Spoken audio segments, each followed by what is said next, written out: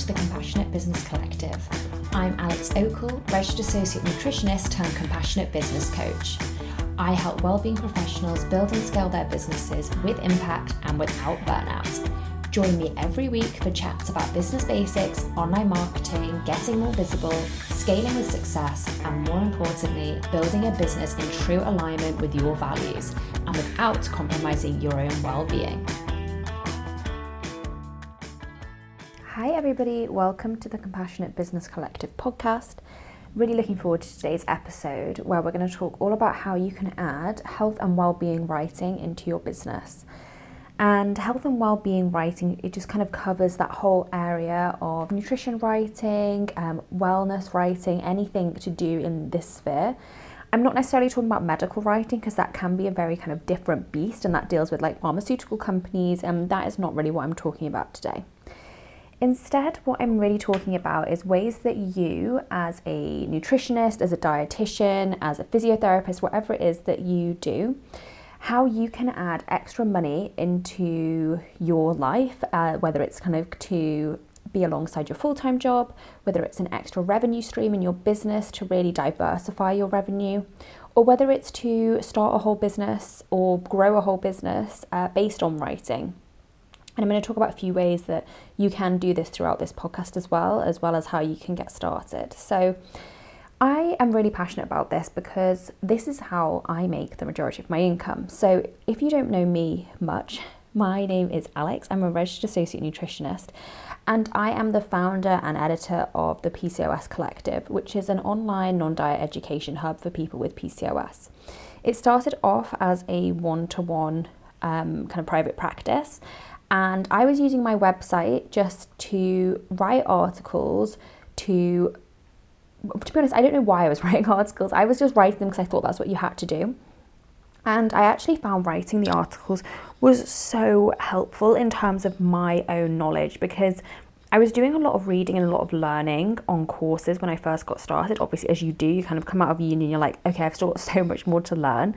So I was doing courses and reading the literature all around PCOS and other areas that I was interested in, like intuitive eating and the non-diet approach. And by kind of committing to writing blog posts on my website, it was actually a really great way for me to put that learning into practice and actually kind of dissect the information and digest it for myself whilst I was producing content for others. So I found it really helpful. It's definitely the way that I kind of learn best, is not just reading it, is kind of writing it and then writing it in the style of for someone else. I find that really helpful for my learning. So it was really beneficial for me just in that way. But then I kind of got the idea of where other people can actually find this, because I was getting clients who found my articles on, on Google when they were searching for something to do with PCOS. They found my article, and to be honest, I couldn't quite believe it, because I was like, I obviously understood to a point of how Google worked, I suppose, but really I didn't quite get that my articles were being picked up in this way. And it was really cool that people were finding me through Google. And I was like, okay, this is super interesting that that's how some clients are finding me. How can I kind of use this as a marketing tool more? Because that's what it is really, helping people find you by providing really high quality content that Google thinks is good and likes to rank and put at the top of the Google search when someone searches for something. Like, how can I utilize more of that? So I kind of delved more into SEO stuff and figured out my next steps really, which were, how can I grow this side of the business? So how can I get more people onto my website? And the idea at the time was really, how can I get more people on my website so that more people can work with me in a one-to-one capacity, which at the time was a great idea, and it definitely did help.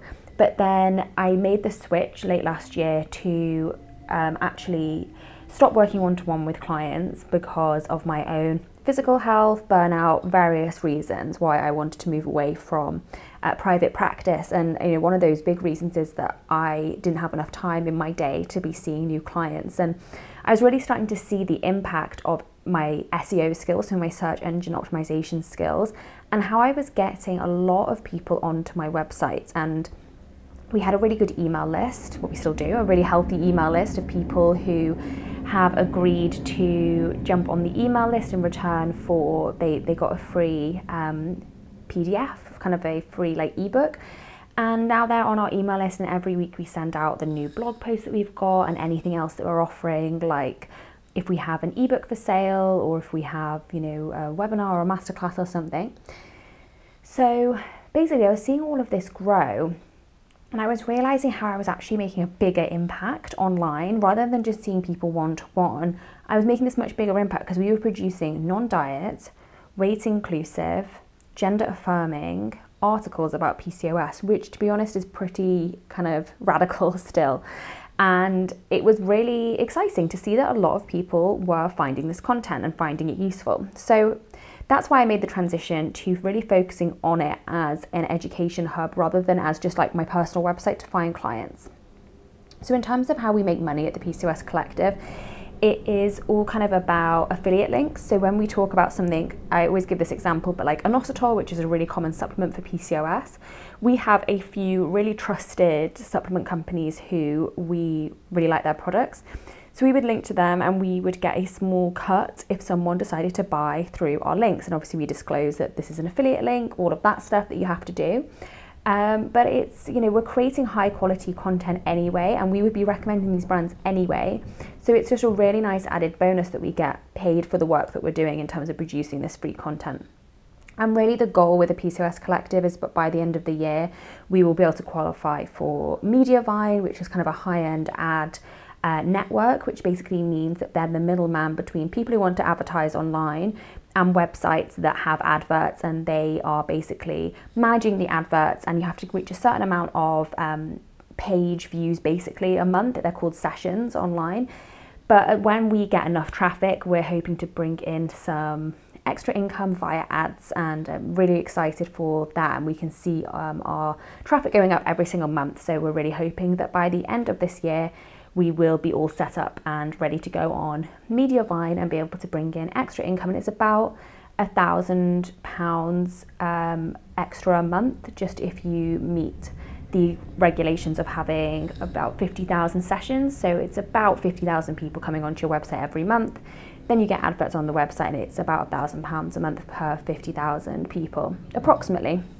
But I'll let you know how the journey goes to getting to Mediavine, because that really is the big aim this year. And I'm really excited to take you along on that journey. But we also make income. So I've talked about affiliate links, how we want to bring advertising on. You can just go straight onto Google AdSense and let Google put adverts on your website for you. But the payout to you is so low that it's just kind of not worth it in terms of your user experience being compromised. So that's why we're not using Google AdSense, just as an FYI. So yeah, adverts and affiliates we've spoken about. And we also make money through digital products. So we have our ebook, which is available on Amazon, Eating Intuitively for PCOS, that myself and Melanie, a dietitian who worked on the ebook with me at PCOS Collective, created.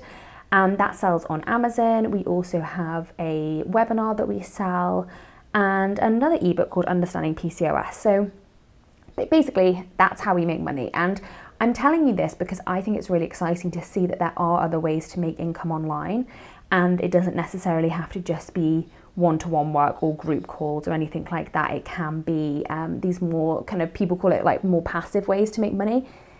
I don't know how I feel about that, because obviously there's a lot of time that goes into this in terms of creating the articles, doing the research, learning about SEO. But what's great about it is that you can go to sleep and you can wake up in the morning and you might have sold some ebooks, or people might have clicked your affiliate links, so you get a small kickback. Or when we finally get adverts, that people will be seeing those adverts overnight. And that's what's so cool about this, because I look at our statistics and I can see that we've got people coming from the USA, Malaysia, Indonesia, Germany, like all across the world. Just in one day, we'll have people from all of those different countries and so many more. And that just is the impact that I, as a nutritionist, really wanted to be able to create. So this is just to get you excited about the possibilities of being a writer online. So that's my experience of working on my own website, but I've also done a lot of writing for other people. So for other dietitians and nutritionists, also for brands, so big businesses, like I used to do writing for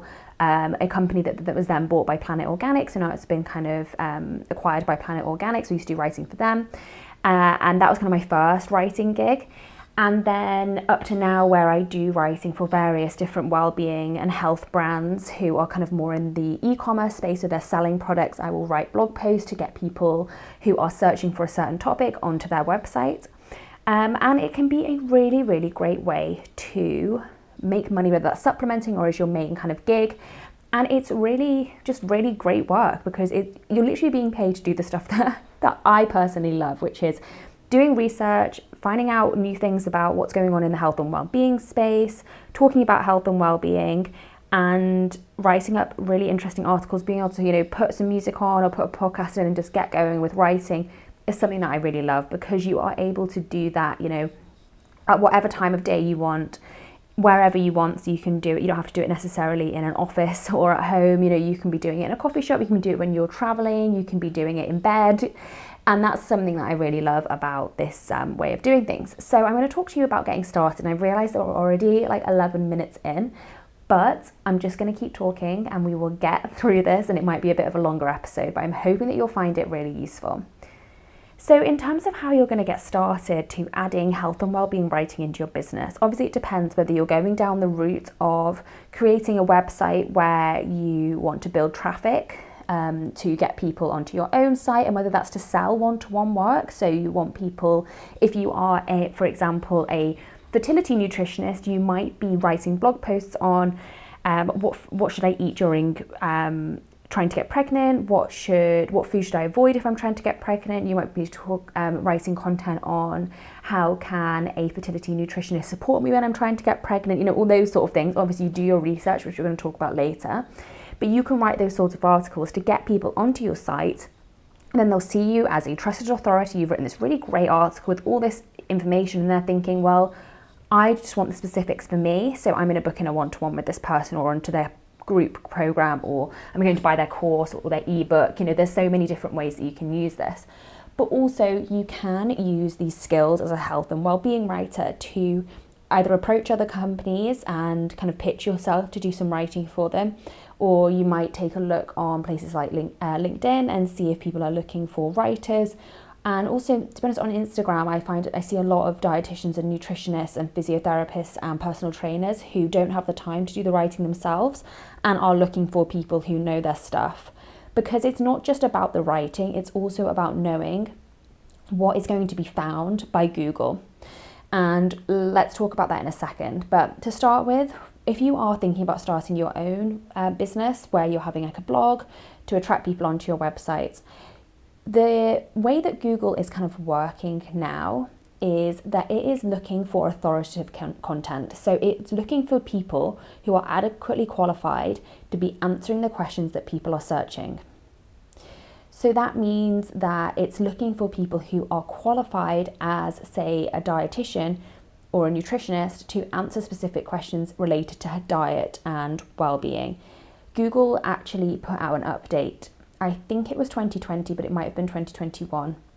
And it basically made it harder for people who weren't qualified to be able to rank highly on the Google search page results, which is, to be honest, it's great, because the way that the online space was going, it was definitely down the kind of gurus and kind of dodgy nutrition content route. So it's definitely a good thing that Google is now taking themselves kind of seriously, I suppose, almost, and giving people who are credible the chance to be ranking highly on Google. So that does kind of leave this space potentially for you as a healthcare professional, you as a wellbeing professional, whatever it is that you do, to be able to create high quality content in an area of your choice and kind of a niche of your choice, and get really, really good at it and let Google see you as an authoritative source.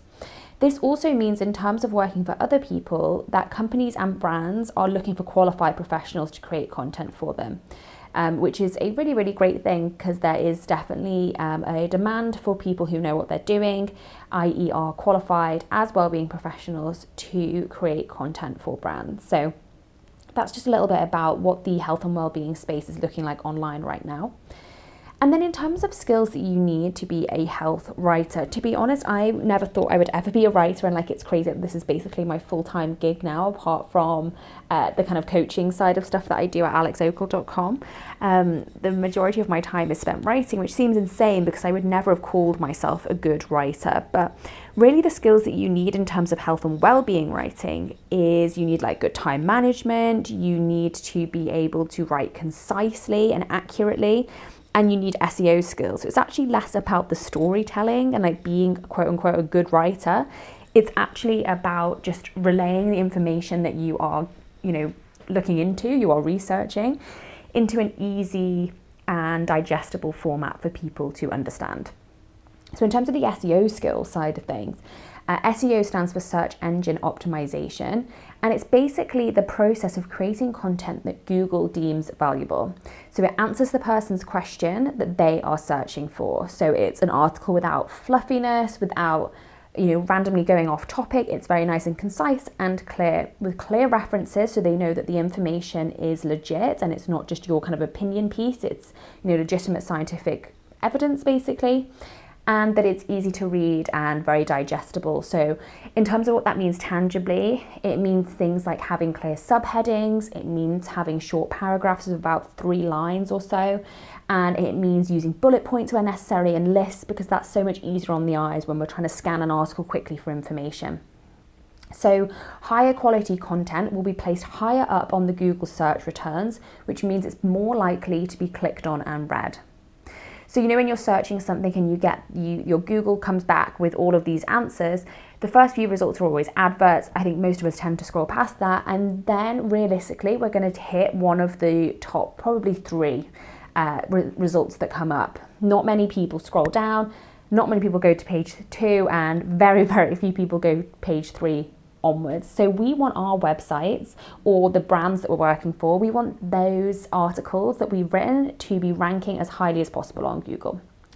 So how do you figure out what people are searching for, so therefore you can create great content to be able to feed those needs or answer those questions?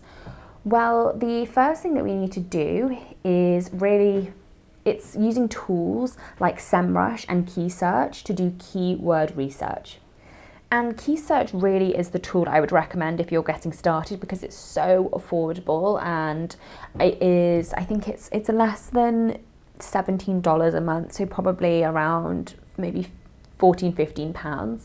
And it's super affordable. I'm going to leave a link down below so you can go and check it out. But basically you search a broad topic that you have in mind that you want to talk about. So say for me as a PCOS nutritionist, I'm going to be thinking I'm going to search for PCOS and food, like PCOS food, put that into Key Search, and it will spit back all of these results, like a list of keywords. And keywords are just words or phrases that people are searching for.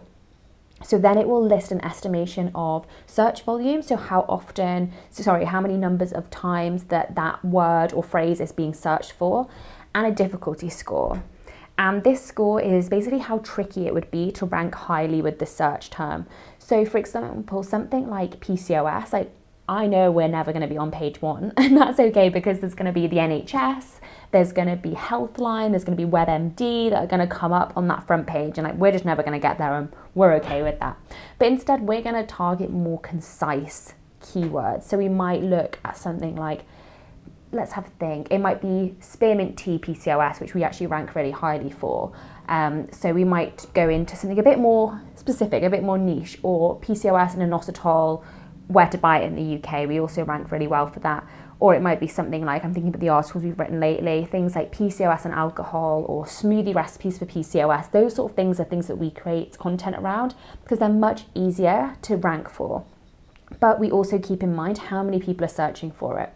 There's no point ranking for something really well if only one person a month searches for it. It's just not worth your time writing that article. So it's really about finding that balance between the high search volume and low difficulty, and trying to find that nice middle ground.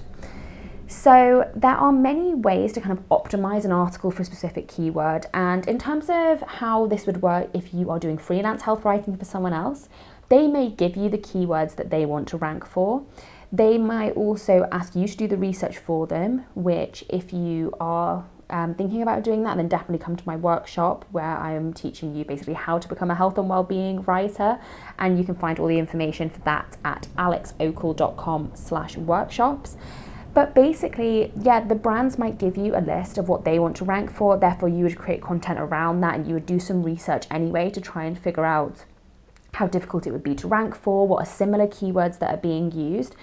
But in terms of optimizing an article for that keyword, the main aim really for you is to use the keyword enough times that Google understands that that's what your article is about.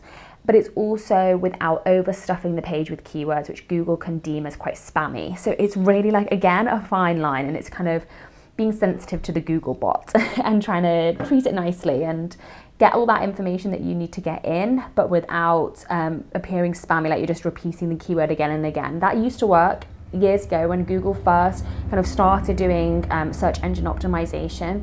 It would work just to stuff the keyword as many times as you could and you'd rank on the first page. Whereas now you really need to be creating really high quality content. So works well for us as nutritionists, dietitians, other wellbeing professionals, because we just want to, produce really good content that helps people, that is, evidence-based, all of those things. So it works out well for us. So like I said, remember that the aim is high quality content on a specific keyword with references from evidence-based sources. So it might be from things like NHS and Healthline. It also might be specific studies and other pieces of scientific literature that you might reference as well. And in the workshop on Thursday, I'm going to go into how you actually reference in terms of how Google likes you to reference, as well as you want to include up-to-date stats and figures. So you're not going to say, in 2016, this % of people had PCOS in the UK. Google wants you to be using at least 2022 figures, ideally, this year's figures. So have that in mind. And also an article that's really great and that Google will love is something that answers the searcher's question. So if they're asking something like, how can I get vitamin D without the sun? You're not going to blab on for half of the article about how you get it from the sun, because the person doesn't want to know how they get it. They know they can get it from the sun, but maybe they're living in a place that doesn't have much sun, or maybe they're a night shift worker. So they want to know how can they get it through supplements, what food has vitamin D in, for example, and how they can really optimize their diet to get vitamin D. That's what the searcher is looking for. So it's all about knowing what the searcher is looking for and answering it in the best way that you can. So in terms of being a health and wellbeing writer, SEO skills are absolutely top priority.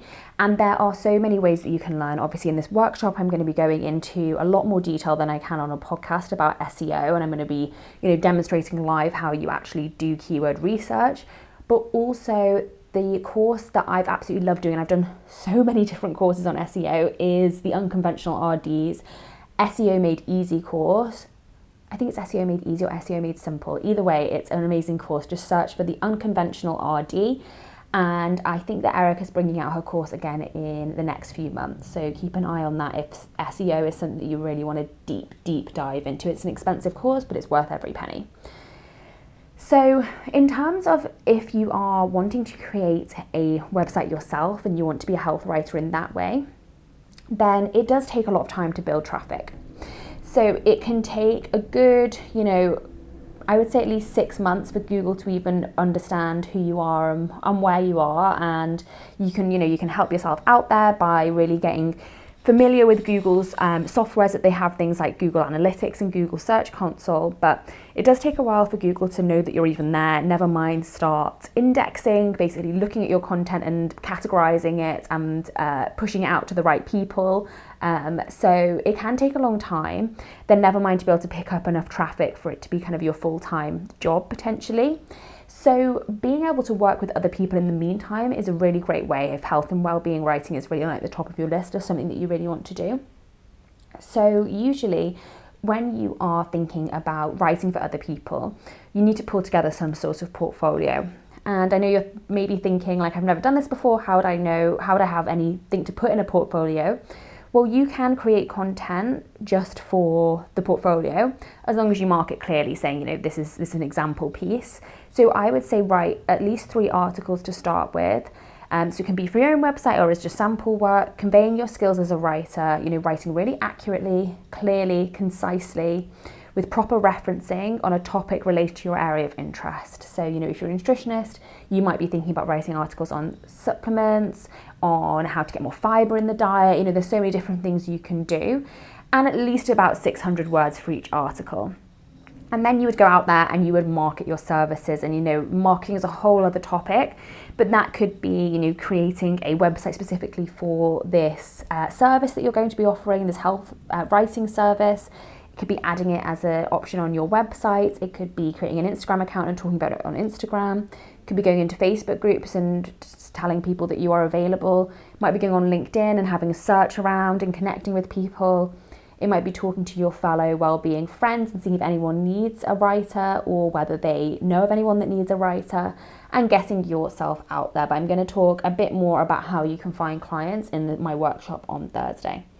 So I hope this episode was helpful, and I know that you're probably thinking, oh my God, where to even begin?